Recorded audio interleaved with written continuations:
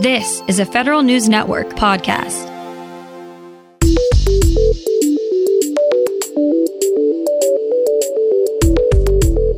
Coming up on today's Federal Newscast, we get an update on where Congress stands as far as funding the government. All agencies are getting ready to adhere to the president's executive order on payroll taxes. And it turns out there's no comprehensive policy for how Homeland Security handles asset forfeiture. These stories and more in today's Federal Newscast.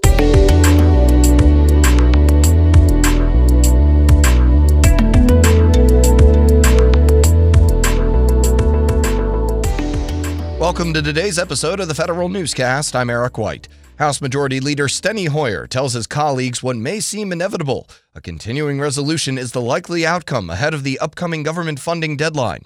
Hoyer says a CR isn't ideal, but the House will work on a temporary funding deal to avert a government shutdown at the end of the month. The House returns from its August recess a week from today. Current government funding expires September 30th.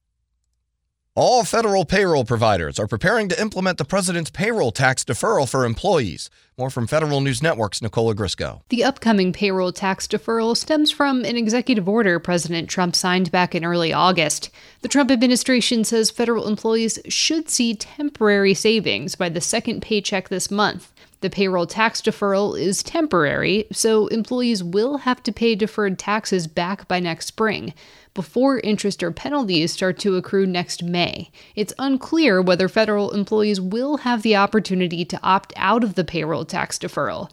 Nicole Ogrysko, Federal News Network. A new Inspector General report finds oversight gaps in how the Department of Homeland Security uses civil forfeiture laws to seize property. Federal News Network's Jared Serbu reports. The DHS IG found significant differences in how the department's components handle forfeiture, in some cases violating the law. The report found that's partly because DHS lets agencies like CBP and the Secret Service run their own civil forfeiture programs without meaningful policy oversight from DHS headquarters.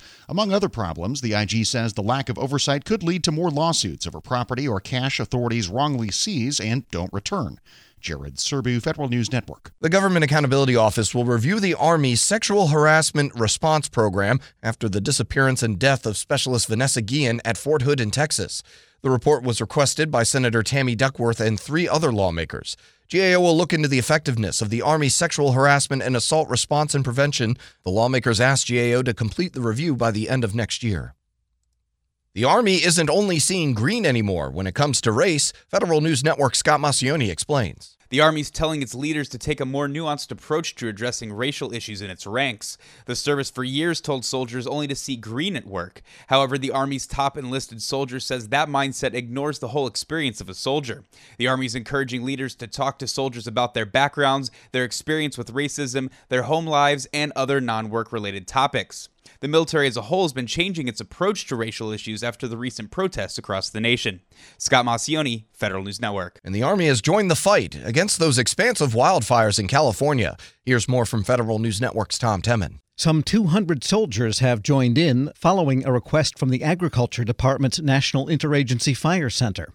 The soldiers operate under command of U.S. Army North, or the 5th Army, a unit of the Northern Command's Joint Force Land Component Command. Fully outfitted for firefighting and COVID-19 protection, the soldiers come from the 14th Brigade Engineer Battalion. They'll help the Forest Service respond to fires in the Mendocino National Forest. I'm Tom Temin. The Department of Health and Human Services named Perrin Ashmore as its acting Chief Information Officer.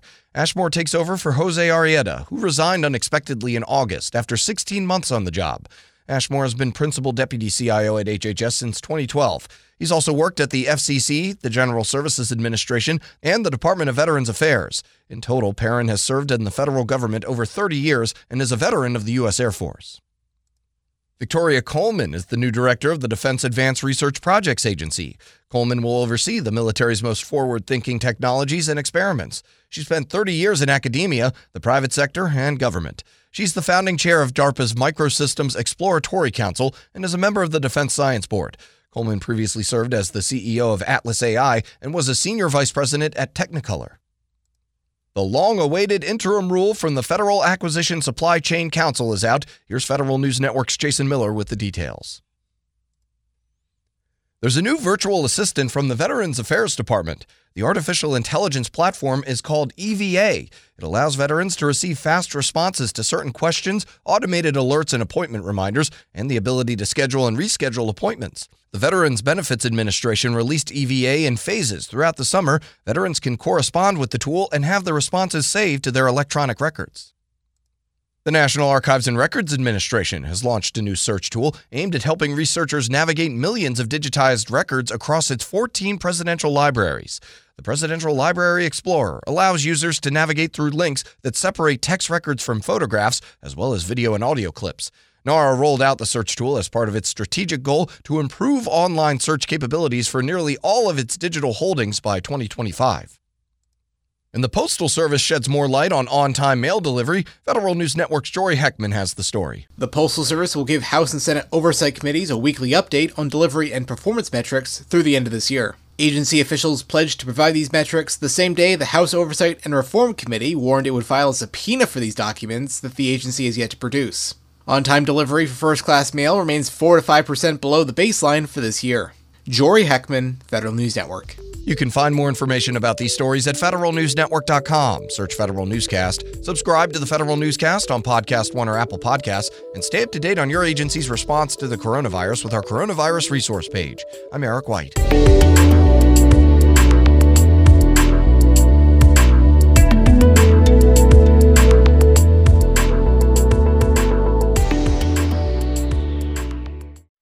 This holiday season, Peloton's got a gift for you.